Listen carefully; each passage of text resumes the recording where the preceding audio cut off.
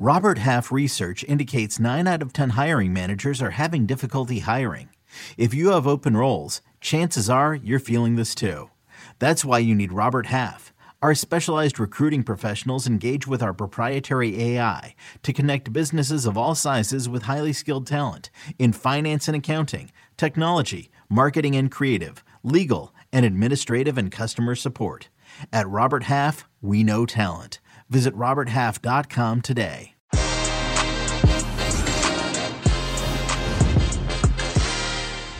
The final 8 are set in the Champions League as Chelsea takes care of business against Lille. And wow, oh wow, Unai Emery, for the first time in his career, makes it to the quarterfinals in the Champions League as he gives Max Allegri a dose of his own medicine. And look who's here to join us. You know what? I was going to wait for a dramatic entrance for Jonathan Johnson, but he pops up like a beautiful Brit who lives in France, French who used to be a Brit. I don't know. Jonathan Johnson, how are you, buddy? Welcome here. How are you?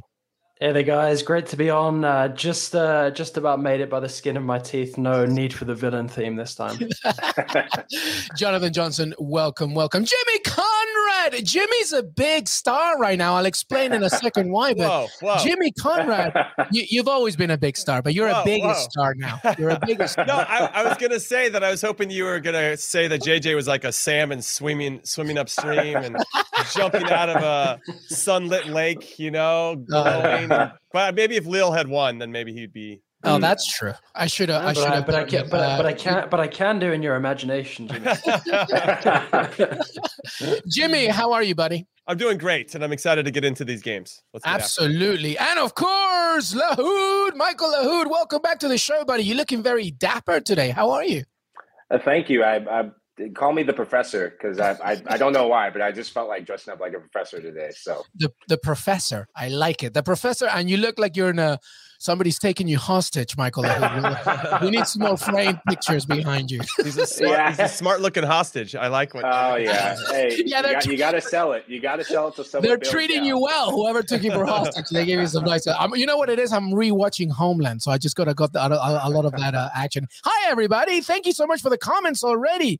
Hi. How's it going? Welcome to the Champions League Gigo Lasso Wednesday recap. Jonathan Johnson, Jimmy Conrad, Michael Lahoud will be talking about tonight's action. And of course, the final 8 is set, my friends. And some of you perhaps expected some of these teams. Some of you didn't. We will see. But before we get into that, by the way, I want to let you know we've got a $100 Paramount Plus gift card to give away today. To thank you. Well, actually, we're going to give it away in the weekend preview, but we're going to figure it out today. To thank you for all the support, 10,000 plus subscribers on YouTube. All you got to do, this is very easy. Drop your handle in the chat, either your Instagram or your Twitter, and tell us who you think is going to win the Champions League. You can just say one team name. That's it. I don't need an essay, right? Give us the handle name, who you think is going to win the Champions League, and our producer, Des Norris, or Lisa Roman, who's standing in today, will pick out one lucky viewer to enjoy the prize. And we'll announce today's winner in the weekend preview, and you'll get a DM from our producer via Que Golazo. So make sure that you let us know the team that you think is going to win the Champions League and the handle. Before we get into any more as well, by the way, in soccer, we trust. We are opening our family, everybody. Look at this. Jimmy Conrad, Heath Pierce, Charlie Davis. Wow, teammates and now hosts. Yeah,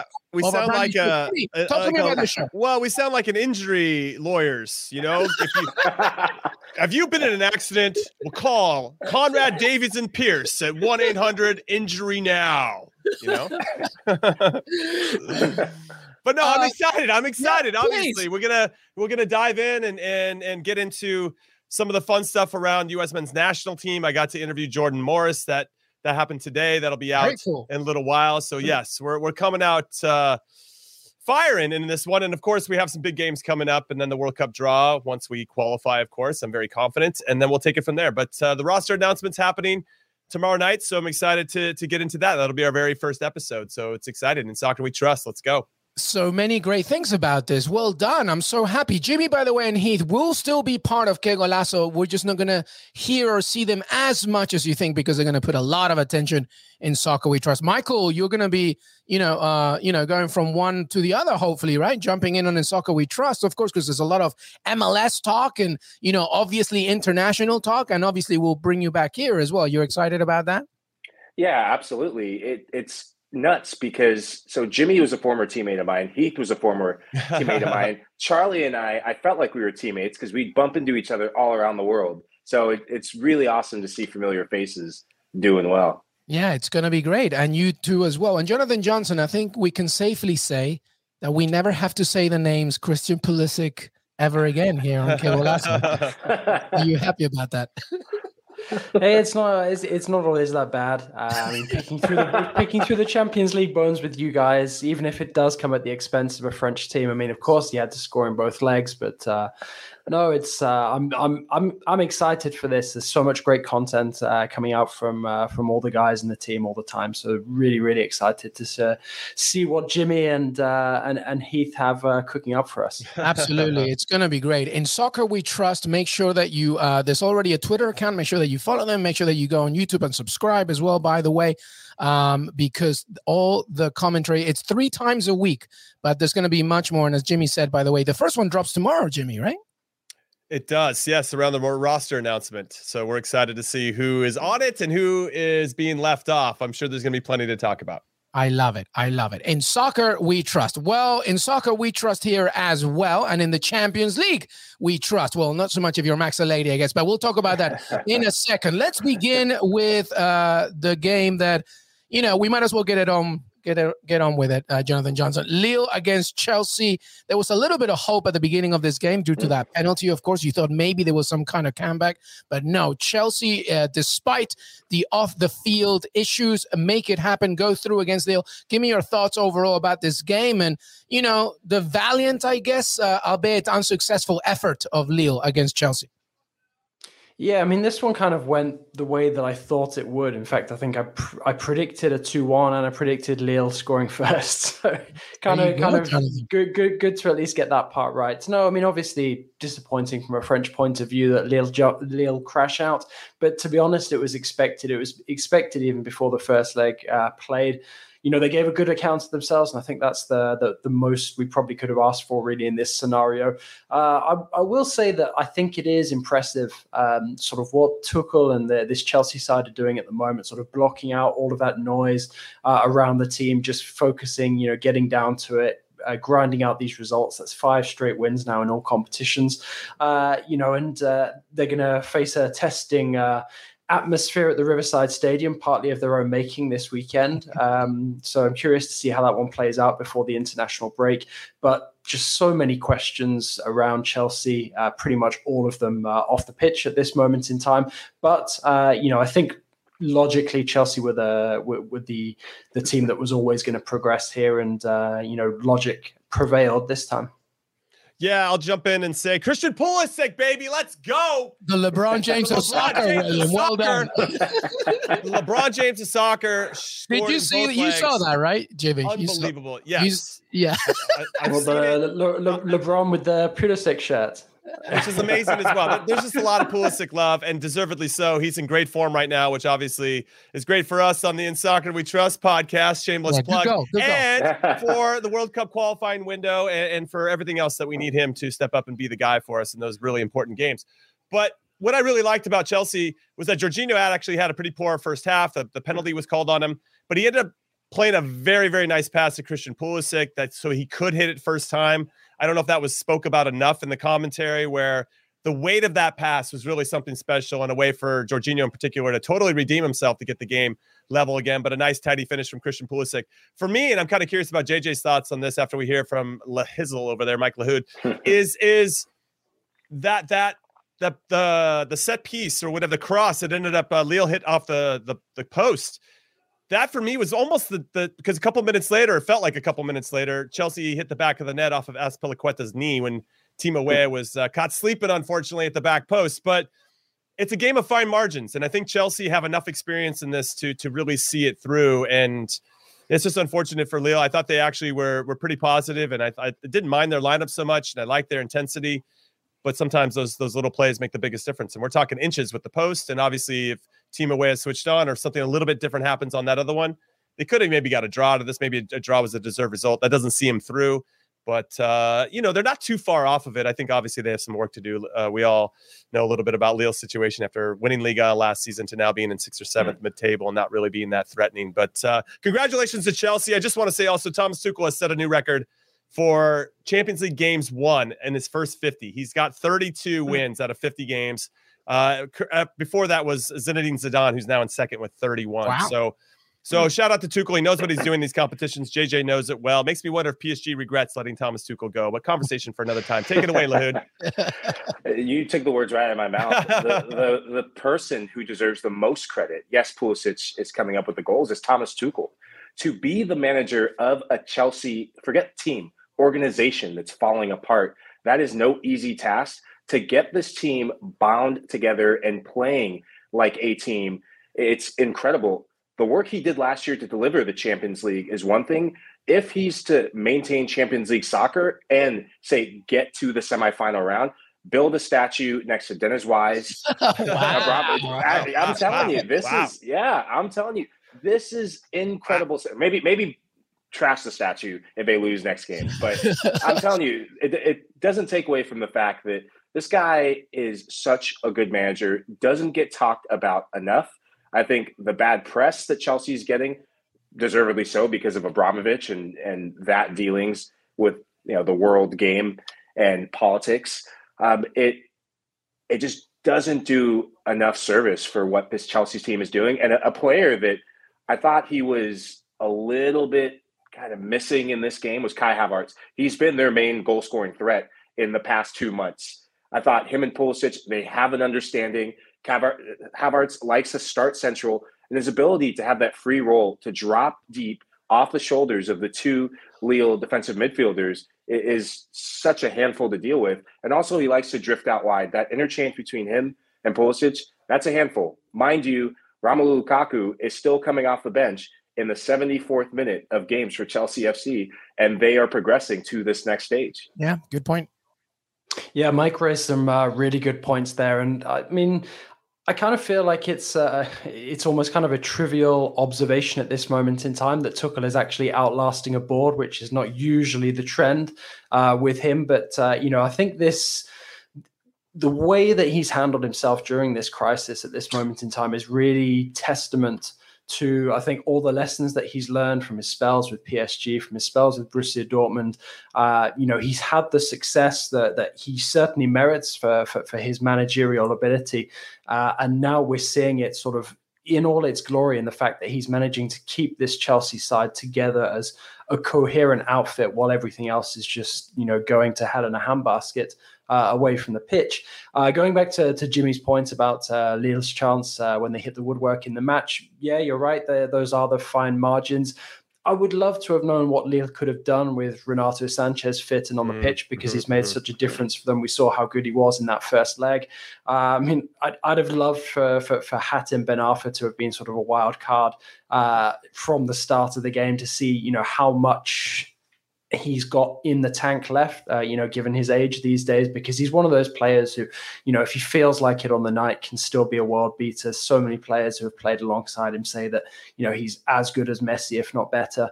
But it just wasn't to be for Lille, unfortunately. But kudos to Chelsea for getting it done, grinding it out. And I'm really curious to see who they get in the quarterfinals now. But obviously, there is this sort of shadow hanging over Chelsea, and the fact that we're now hearing that they might even be playing any future Champions League games for the remainder of this season behind closed doors.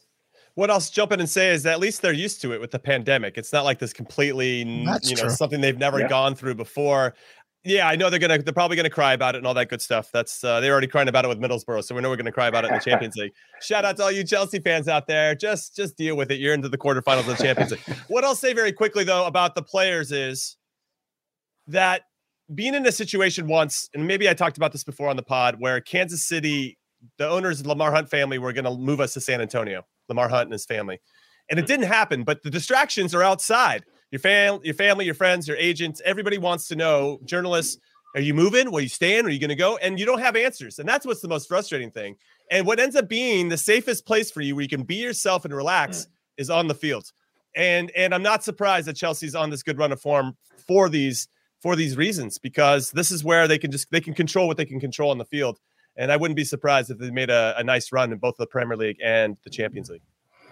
And I love what you said about that, Jimmy. Sorry, Jonathan. But I love what you said about that, Jimmy, because your experienced players, your Cesar Azpilicueta, your Thiago Silvas, this is why they are in the team. They are the calming influences. Mind you, the Romelu Lukaku debacle, that's now a forgotten business. Yes, that's in the background, but you're no longer distracted by that. It's a bigger situation, but some of the inner workings of this team that were ailing the team when Lukaku and that whole thing was a big distraction are no longer there. Now you can focus on winning games and doing the best you can throughout the rest of the season. So sorry for almost interrupting you, Mike. So I actually had a question because it had been on my mind to ask Jimmy this for a while. I should really be checking up in my MLS his history books. But am I right in thinking that you were at Chivas USA around about the time that the team me and Mike Lahoud? Yes. Yeah, but both of you. Well, then this is actually a really interesting question for both of you. Like, what is it like, sort of, being part of a team where you don't actually know sort of that whether the team is going to continue to exist sort of in the next few weeks and months? Because at the end of the day, until Chelsea's takeover actually, gets signed off, it's something they're facing. We could see Chelsea go bankrupt if there is not a new owner found by the end of May. I'll say, and I'll go first here, Mike, that I remember leaning in and watching the body language of the people that we thought had the information, our sporting director, our general manager, our team president.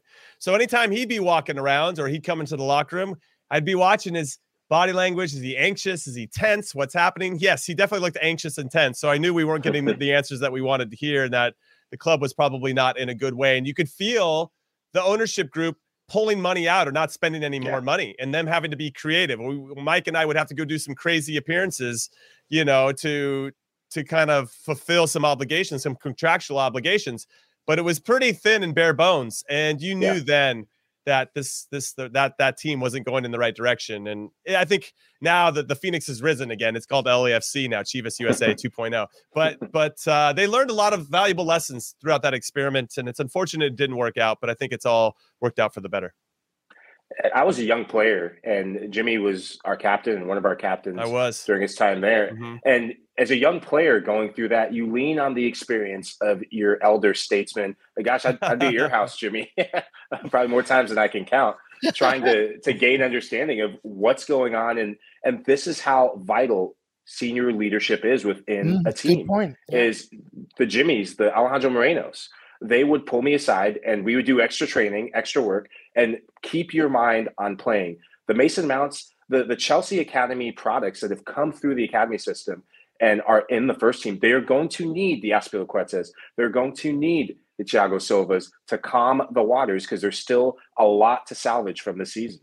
Yeah, that's a really good point and a great question there, Jonathan Johnson. And by the way, just to comment a little bit on what Jonathan Johnson was saying, by the way, yes, Chelsea could play these games behind closed doors. There's other things, like, of course, one of their main, if not the main sponsor, have completely, removed their relationship from the club. But in terms of the sale, which clearly for every Chelsea fan at this point, that's the most important thing that needs to happen as soon as possible. But it does have a time limit, so to speak, obviously. And the updates on that one, by the way, the understanding is now that there's a consortium being built in order to create a bid. Whether they get, that $3 billion request, I really doubt it. I believe it's about £2.5 billion, which is the bid, but we will see. And obviously this also depends on the UK government, etc. Sounds like Dr. Evil. $2.5 billion. I hope they have sharks with freaking lasers on their heads. That's exactly what it is. But anyway, let's take a break, everybody. When we come back, we will talk about the debacle that was Juventus, and the fact that now, 3 teams from La Liga in the final 8, 0 from Serie A, and we'll discuss as well about what we expect as well from these final 8 and Europa League as well, because that's still going on. So, Que Golazo, Champions League, Wednesday recap. Michael Who, Jimmy Conrad, Jonathan Johnson, LME. We'll be right back. eBay Motors is here for the ride. Remember when you first saw the potential? And then through some elbow grease, fresh installs, and a whole lot of love, you transformed 100,000 miles and a body full of rust into a drive that's all your own. Look to your left. Look to your right. It's official. No one's got a ride like this. There's nothing else that sounds like, feels like, or looks like the set of wheels in your garage. With over 122 million parts, you can make sure your number one ride or die stays running smoothly. So there's no limit to how far you can take it. Brake kits, turbochargers, engines, exhaust kits, roof racks, LED headlights, bumpers, whatever your baby needs, eBay Motors has it. And with eBay Guaranteed Fit, it's guaranteed to fit your ride the first time, every time, or your money back. Plus at these prices, well, you're burning rubber, not cash. Keep your ride or die alive at ebaymotors.com. Eligible items only. Exclusions apply. This episode is brought to you by Progressive Insurance. Whether you love true crime or comedy, celebrity interviews or news, you call the shots on what's in your podcast queue. And guess what? Now you can call them on your auto insurance too with the Name Your Price tool from Progressive. It works just the way it sounds. You tell Progressive how much you want to pay for car insurance, and they'll show you coverage options that fit your budget. Get your quote today at Progressive.com to join the over 28 million drivers who trust Progressive. Progressive Casualty Insurance Company and Affiliates. Price and coverage match limited by state law. Welcome back, everybody. Que Golazo Champions League Wednesday recap. This was it of the round of 16. Now we're in the final 8. But before we go into that, and as well, by the way, there was some Premier League action today as well. We'll talk about that in a second. But wanted to talk about Juventus and Villarreal. This was always going to be an intriguing matchup, obviously. Max Allegri against Unai Emery, a manager that's very experienced in Europe. Well, both of them, right? But Unai Emery has never really gone beyond the round of 16 in the Champions League. He visits Juventus and 3-0 on the night. Unbelievable. Michael, let's begin with you. What did you expect in this game? And now I guess it was a dose of Max Allegri's own medicine from Unai Emery. Is that what you saw? I thought it was a dose of Unai Emery's own medicine on Max Allegri. Because right. This is the DNA of Villarreal. This is the DNA of Unai Emery, playing with these mid-table at times La Liga teams when he gets into European competition. This is how he ended up winning the Europa League, is defense first. It was a battle of the 4-4-2 system. Juve in the 4-4-2, Villarreal in the 4-4-2. And the goal of the game was do not allow anything centrally. And I thought Juve were very poor in the final third in terms of quality. Vlahovic and Morata, they were off on the night. I think of the chance in the 15th minute where neither of them looked like they wanted to score the goal. Vlahovic with the back heel, Morata was there, didn't want to take the shot. Cuadrado tried to do something fancy. And it's, come on, man. You play for one of the biggest clubs in Europe, one of the biggest clubs in Italy. And for the last 8-9 years, the biggest team in Italy. You get paid the big bucks to smash that in the back of the net. When you don't do that at this stage of Champions League soccer, you will get punished. It doesn't matter if the other team is defensive. They have the quality. And I was waiting for Moreno to come in the game. And when he came, he delivered. Yeah, it's crazy. I mean, I must be something of like a resident expert on like mental capitulations in the Champions League by this point, but it just really feels like Juve kind of like froze at that moment when they conceded, because they'd kind of been that pressure building up on them, knowing that they need to get the goal if they're going to advance. And then sort of thinking like, okay, we're going to see this out at 0-0 and go to extra time. And then suddenly Villarreal, they take the lead, and then Juve, it's like it's taken all of the wind out of them. They know that it's going to be this massive uphill task for them to even get a goal to force it to extra time. And they know that they need to score twice if they want to even kill it before the end of the 90 minutes. So for me, it was just interesting to see that happening. It must have felt great for Unai Emery to not be on the receiving end of that sort of capitulation, and instead, just watching the Juve players, basically just giving up in that final 12 minutes. I mean, there was no there was no need for Juve to get beaten 3-0. Sure, 1-0, maybe 2-0, but to concede 3 goals in the space of 12 minutes.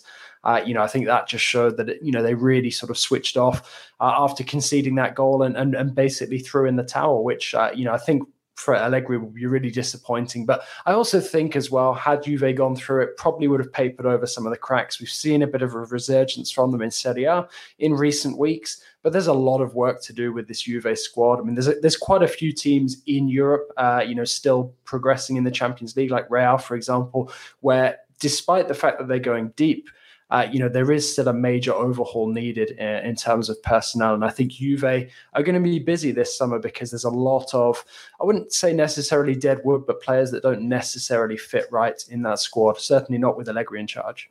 Yeah, it's tough. I think that the 3-0 result, and I love what Mike and JJ have said about this, it isn't reflective of the game. I mean, the first half, Juve had some really clear-cut chances. Rui in goal for Villarreal was excellent. And they didn't take those chances. And we talked about it. Vlahovic, that's why they bought him. You don't pay the amount of money for him not to step up and score those goals. But this isn't isolated to Vlahovic. This is the 4th consecutive time that they've been knocked out in the round of 16 against inferior. It's also only his second Champions League game. Right. So you got to take that into consideration too. This is a new thing for Vlahovic, and he started off well, scoring in the first 30 seconds. And he was busy today. I thought he was busy. He was direct. I liked the first half from Juve. I'll just throw it out there and say I actually liked the way that they played.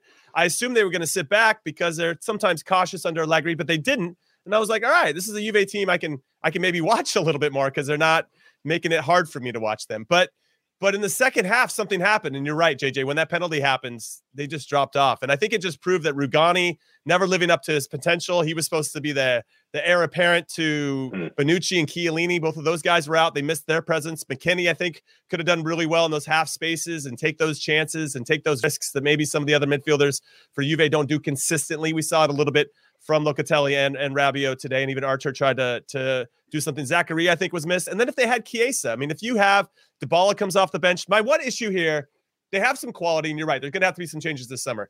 But I don't understand why Allegri waited until the 69th minute to make his first sub. It was clear that whatever they were trying to do offensively, it wasn't working. So you got to bring somebody on. And if you got Dybala and you're waiting to give him, or the 79th minute he brought him in, you give him 10 minutes, you give Dybala 10 minutes. Like, dude, give that guy at least 30 to go out there. Even if he's not 100%, he still has a little bit of that magic that some of your other midfielders don't.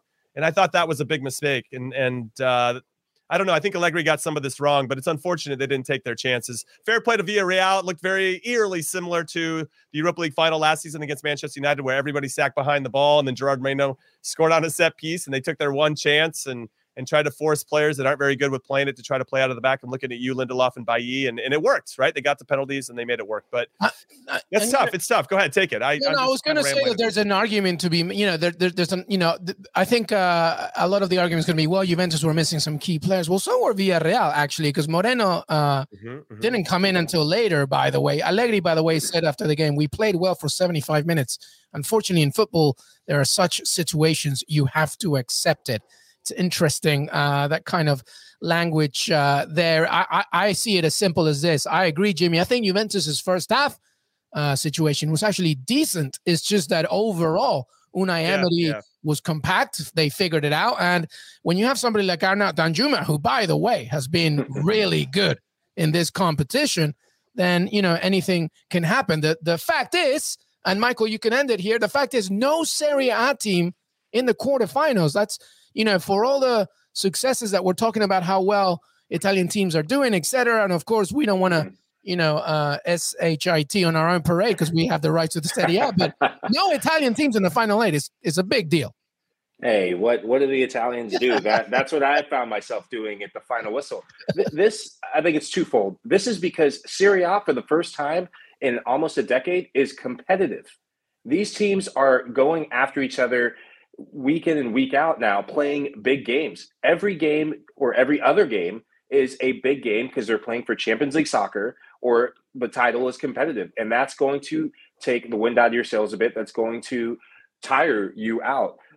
Juve is playing to get back in the title race, kind of, but they're playing for their Champions League lives in the league to make sure they can have Champions League soccer. Just to add something to that, Michael, very quickly, just to remind everybody, since the turn of 2022, Juventus have been the best team in Serie A. They got 22 points. They've actually undefeated in the last 15. They've been doing really well. I mean, Villarreal, okay, a team from another division, but they're Villarreal, with all due respect. It's not Real Madrid. It's not even Barcelona. Like, how is it possible that you lose 3-0 against, a team that's, not doing that high up? Jimmy, you can jump in here. Listen,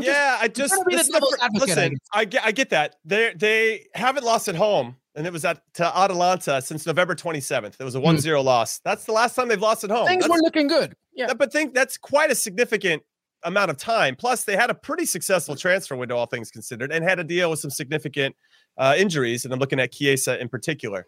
I think that Juve's issues are bigger than this particular season. When we look at the knockout round, since they signed Cristiano Ronaldo 3 years ago, they lost to Lyon, they lost to Porto, they lost to Ajax, and they now lost to Villarreal. On paper, based on history, they should be better than all of those teams, and they just weren't. And so is that reflective of just this group of players, or is it something bigger? That's something to take into consideration. Also, with Juve being one of the clubs that's spearheading the Super League, I will laugh my goddamn ass off when they get bounced early in the future Super League, and then they're going to want to create a Super League so that only they can win it. You know what I mean? So, I don't know what Juve's plan is, but I don't know if it's working out too well.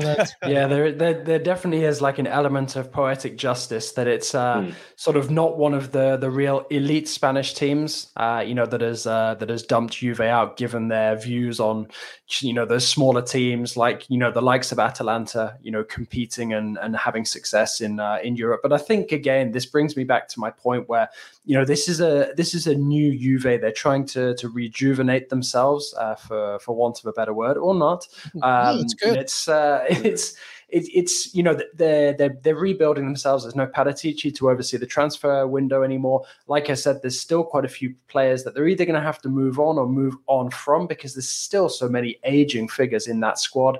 There's question marks over Dybala's future with his contract situation, and despite his age, is he a player that Juve wants to try and build with moving forward? Chiesa, the injury, Jimmy's right, hugely important given how influential he was. So there's a lot of work to do, and I think that it was only natural that Juve weren't suddenly going to get rid of Cristiano Ronaldo and just win the Serie A title, go on a deep run in the Champions League and potentially go all the way and win it. It's going to take time to rebuild, and now they've committed to Allegri. They're going to have to do it his way. Yeah, Michael, wrap it up, as Serie A teams no longer in the Champions League. What do you make of it? I think it's disappointing, especially because the excitement of Serie A action and how competitive Serie A is. Again, I thought Juve were going to have enough quality, especially with the chances they created. They should have put them to the sword in the first half. If they get a goal, Villarreal is a stingy team, and they're a team of character. Villarreal, I think their game plan was to keep it 0-0 as long as possible, like they showed, and maybe get one goal. But the pressure is just mounting too much on Juventus to deliver in both the league and the Champions League. Mind you, the Champions League is still their most coveted trophy. And I think it's just too much for them right now, given the players that they have. Yeah, we will see if they can hold on to that fourth spot in in Serie A in order to get Champions League for next season. Thank you so much for still being part of our show. Wednesday, Que Golazo Champions League recap. By the way, we got a Paramount Plus $100 gift card to give you. Just give us your handle. Tell us what team you think is going to win the Champions League, and we will hopefully give it to you. I mean, amazing, right? All right, let's move on. Actually, let's do this. Let's quickly talk about the Premier League for a second. Tottenham winning against Brighton. So Antonio Conte sort of hopefully or luckily, or I don't know. I didn't see much of it, but I saw a good goal from Harry Kane. I think that's what I did.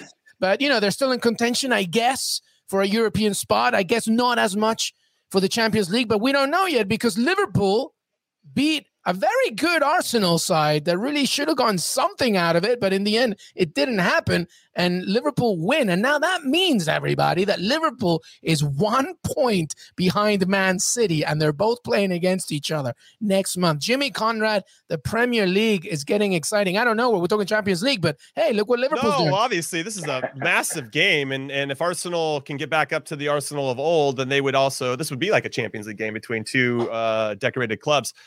They're not at that level. And I think they were close, and they've been in a good run of form. They'd won 5 straight, but then you have Liverpool that has won 8 straight games in all competitions and just absolutely cruising. And I think that Liverpool are just a little bit farther along in their timeline as opposed to Arsenal. Arsenal, I think, have identified who they want to be and how they want to play. Now they just have to continue to get better at that particular style and with that particular group of players. It didn't help that Ramsdale gave up a pretty soft goal at the near post on Jota.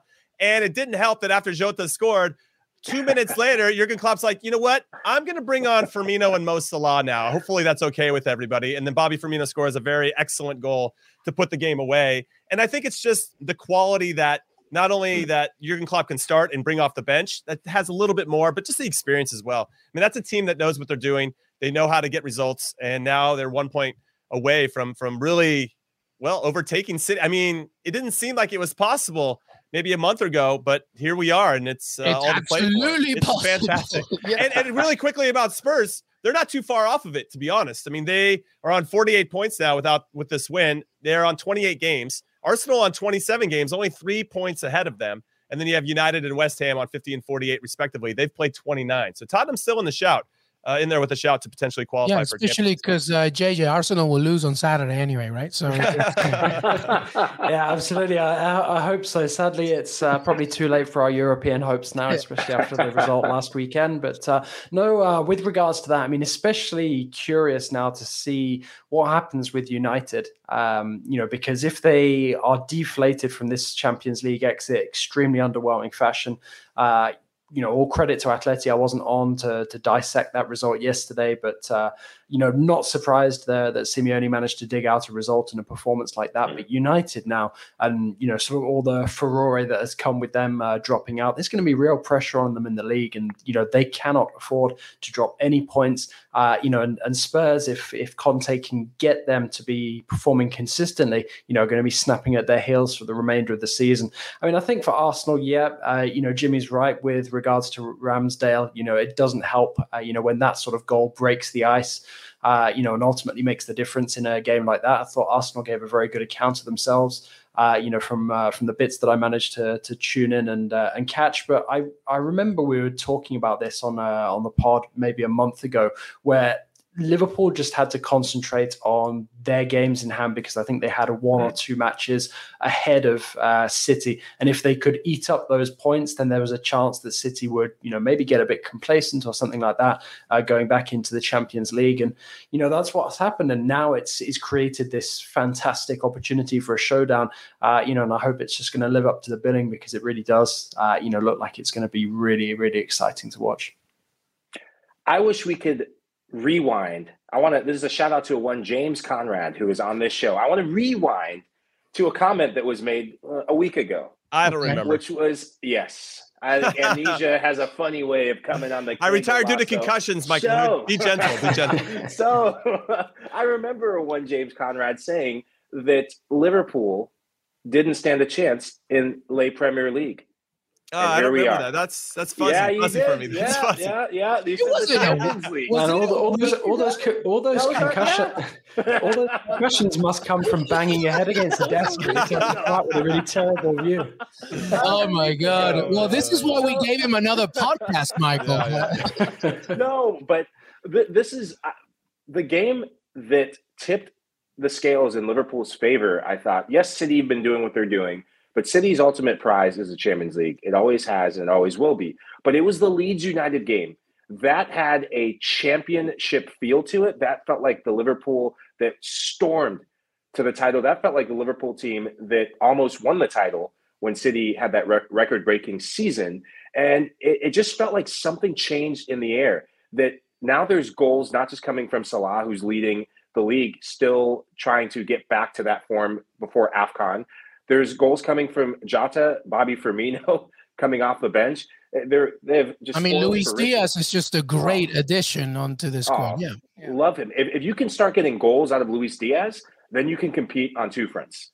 Because Jota has proven to be a goal-scoring threat whenever he's in, whether coming off the bench or starting games. You now have a rotation. When did you ever think in years past you would be resting Mohamed Salah for a game against the Arsenal at the Emirates? Yeah, it's true. Jamie? And sorry, keep going, buddy. Keep going. No, just to close out that thought. Yet of the three between Arsenal, Tottenham, and United, those games in hand, they're bonus games. The fact that Arsenal is still knocking on the door, losing this match, you have to give the tide to Arsenal until they prove to be Arsenal. Yeah.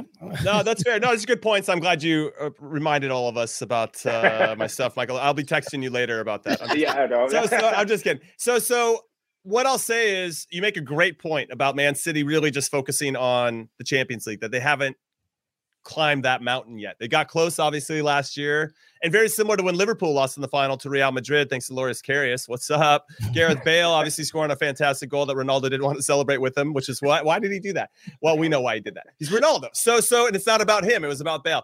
Anyway, these are all different tangents we can go off of, but we're going to stay on focus because I didn't retire due to concussion. I did retire due to concussions. I'm all over the place. So I'm just trying to make you guys laugh and be like, what's Jimmy doing? But you're right. That's a really good point. And Liverpool is built. I mean, they have the experience to go the distance. And when City did set that record to win the league, Liverpool were right there. So that's probably a good shout. And now I feel like I want to change my mind. Thanks, Mike LaHood. I see the bubbles forming in the chat. I think I just sign off now. No, but it's a good point. But regardless of anything, one thing is abundantly clear. There is a Premier League title race, and it's going to be really great to see what happens next month when both teams face each other. Very quickly on men's against Dortmund, how did Gio Reyna do in this one? Jimmy, did you see any of it? Anybody? He had an assist. Yes, it was the game-winning goal by Axel Witsel, and it was a game-winning assist off a set piece by Gio Reyna. So a couple players in good form heading into this window. In soccer, we trust, and in these boys, we trust to help us qualify for the World Cup. Let's go. Very, very good. All right, listen, let's finish up today, by the way, by just quickly discussing, and by the way, Europa League action, of course, and don't forget, we've been talking about it as part of our Champions League preview, which also has our Europa League preview, so make sure you tune in to that one. And Michael LaHood has now turned into the Batman. Look at that shadow.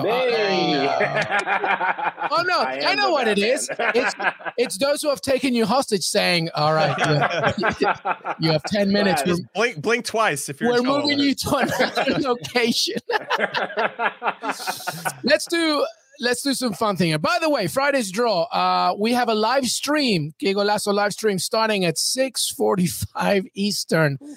James Bench will be there, and it's fine for him because he's in Europe, but I will be there, obviously. But we'll have a cast. Hopefully Michael LaHood will be part of it. We're going to have some guest stars as well coming in to discuss, as obviously we find out the Champions League draw for the quarterfinals. Let's have some permutations about this one. Jimmy, let's begin with you. And JJ, you jump. Michael, you go after that. I want to know, first of all, the team to avoid.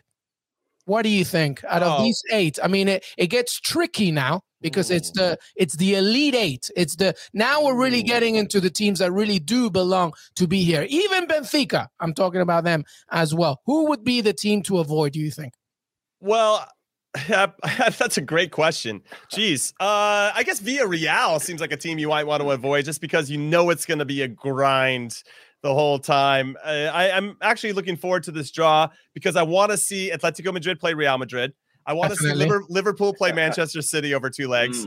I want to see Man City or Chelsea versus Bayern Munich or Man City. You know what? Let's change it. Liverpool and Chelsea. And then I want to see Man City versus Bayern over 2 legs. That would be a real treat. And then Benfica Villarreal can fight it out for that last semifinal spot. But that's a great, great question. You have a lot of teams in good form, feeling good about themselves, getting players that are getting healthy again. And this is going to be some cracking affairs in the quarterfinals.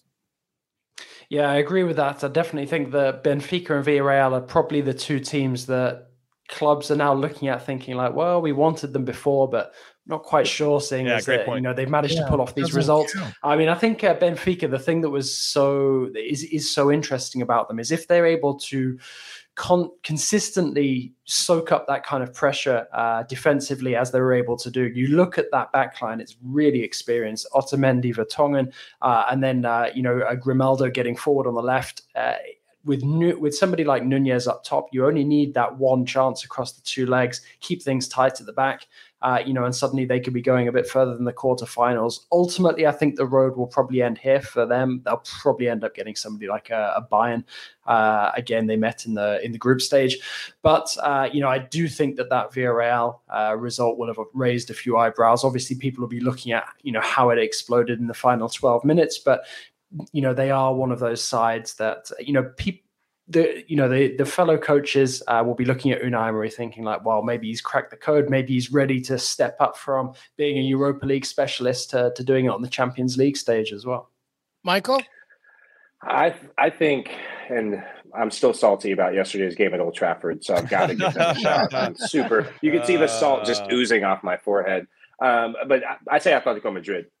There's a resurgence in form for them, and the Champions League that's a make or break competition for teams. Obviously, if you lose, you go home. If you win, it can turn your season around. And the resurgence of the rivalry between them and Barcelona for that last Champions League spot, that's galvanized them a bit and made them competitive. They're a team that thrives off competition and backs up against the wall. And I think that two front, them competing in La Liga and them competing in Europe, I would not want to face them. If I'm City and Bayern, I just desperately want Benfica. I feel like Bayern's going to get Benfica because, well, they always do.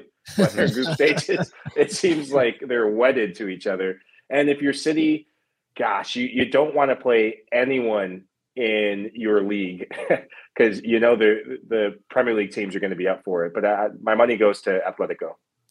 I need a Madrid derby in this. I want that too. I need that Madrid derby. I know it's happening in the league later on as well. I think it's in May, but I need it. And I'm with you, Jimmy. I need to see Tuchel against Klopp ×2. I want to see that. That would be nice. And I want to see Lewandowski against Man City. I want to see that, especially over two legs too. Yes. They can. That's a relax, right? But they can demonstrate a little bit more of their quality and not necessarily have to adhere to just sitting back, absorbing whatever it is. They have to at some point stretch themselves out. I don't know. I guess we saw Villarreal and Benfica try to do that, and it worked. So I could be proven wrong. But all right, then. Given who we've been talking about, why don't we flip the question now and say who does everyone want to draw? Because in my opinion, the team that everyone wants to draw is Real Madrid, despite the way they knocked PSG out. Because I think ultimately, over those two legs, there was only half an hour where Real really looked capable of going through. Interesting. Benzema doesn't scare you? There's something. I mean, Benfica and Villarreal are probably the obvious choices, but I would say that just on paper. But there's something about the inferiority complex in this competition with Man City that intrigues me. And maybe if you could score first against them, and they could start to get that doubt. Then Pep starts to over-tinker with his lineups and his tactics, and it doesn't work because I think they are a team that I think you can outmuscle at times, right? I mean, they try to keep the ball on the ground, and even though they, for the most part, dodge and are so good at just keeping the ball, you can't even get close to them to be physical. I think there's some teams, and Borussia Dortmund did it, I think, last year, right, over two legs, where they tried to play and they also were physical with them, and it wasn't something that I thought City handled very well, despite the fact that they got through. Yeah, this is a difficult one, and Michael, feel free to conclude it here in terms of that question from Jonathan Johnson, because the team that you want to face is almost I just think that it's about who has the least dangerous offensive line. Who is the one that's going to scare me the least up front? Real Madrid's a good point, but Benzema scares the hell out of me if I'm like somebody else. Darwin Núñez did his thing in the previous game against Ajax, but I have to go with Benfica. I just think that, ultimately everybody else has a striker or an offensive player that scares the bejesus out of me. I agree with you. I think there's going to be everyone's running to the gas station trying to buy the Benfica sweepstakes. Yeah, maybe not Man City because they don't even have a striker, but they do have offensive trios. Yeah. Well, they're proving so far that you don't need a striker to be at the top. But ultimately, in the Champions League, you do need someone that resembles a striker, and Chelsea proved that a little bit the other way with Kai Havertz reinventing himself as a striker. Now, you still have to have a focal point who can provide goals and assists. And City, they have goals by committee. They share the goals. But I think Benfica, the greatest trick they played on Champions League soccer was against Ajax. In the first leg, Ajax had them, and they just did not put them away.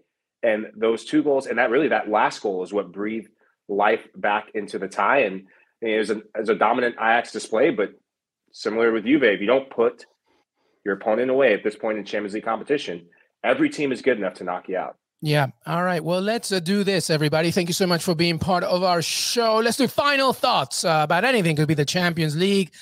In soccer, we trust maybe some Premier League ideas. I'll stick with the Champions League thing. I guess, this is now the situation. Friday's draw comes. It's going to be really interesting to see the fixtures because now it's the nitty gritty. All I want is a Madrid derby. That's my final. That's all I want. I really need to see that. Jonathan Johnson, final thoughts. I'm just delighted that we've still got some Europa League action this midweek before going into the weekend. Plenty of good games. I think we chatted about them earlier in the week in one of the previews. But obviously, I'm going to have my Betis shirt on, hoping that they do the business against Frankfurt. Got my fingers crossed for Monaco against Braga, but I ultimately think that they'll be crashing out. But Lyon against Porto, that one could be really important for the Ligue 1 clubs. Obviously, Lyon in the lead on aggregate, but some great games like all across the board, West Ham, Sevilla, and Leverkusen, Atalanta as well. So much to look forward to tomorrow. Yeah, I'm excited for that. Kind of curious to see which version of Barcelona shows up in Istanbul against Galatasaray, knowing that they have El Clasico on the weekend. So I'm curious to see what Xavi does with his lineup in that one as he looks forward. And then I just want to say that there were 16 games in the round of 16. I tweeted this out. Only 4 games did the home team win out of 16 in the round of 16 of the Champions League. That is pretty wild, and it makes me feel like the away goals didn't even really matter, whether they had them or not. Good point. Yeah, Michael? I loved that you ended with away goals. I'm still baffled that there aren't away goals. I love the away goals. I miss the away goals. And I wish, as a bitter United fan, they had away goals to look forward to at Old Trafford. Stop on my rant. I know. I'm going to Kegel Lasso therapy next week.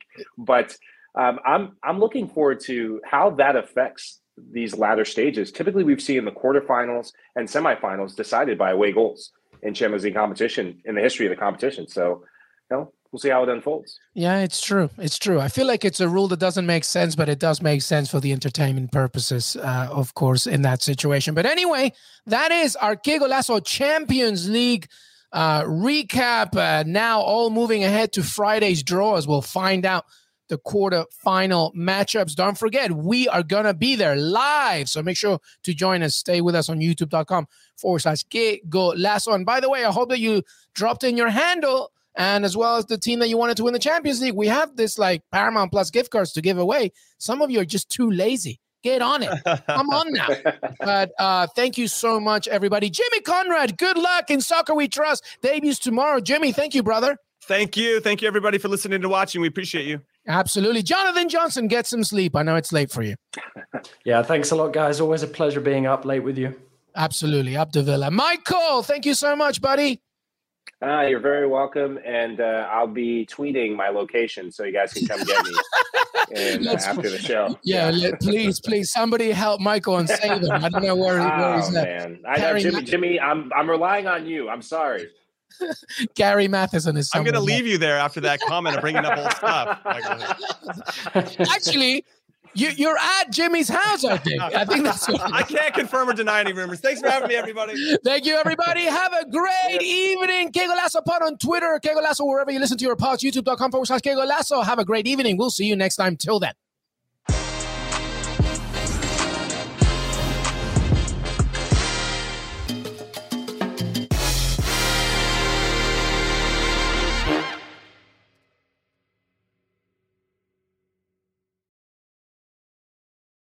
Hey everyone, this is Jimmy Conrad, your favorite former U.S. men's national team player and the host of the Call It What You Want podcast.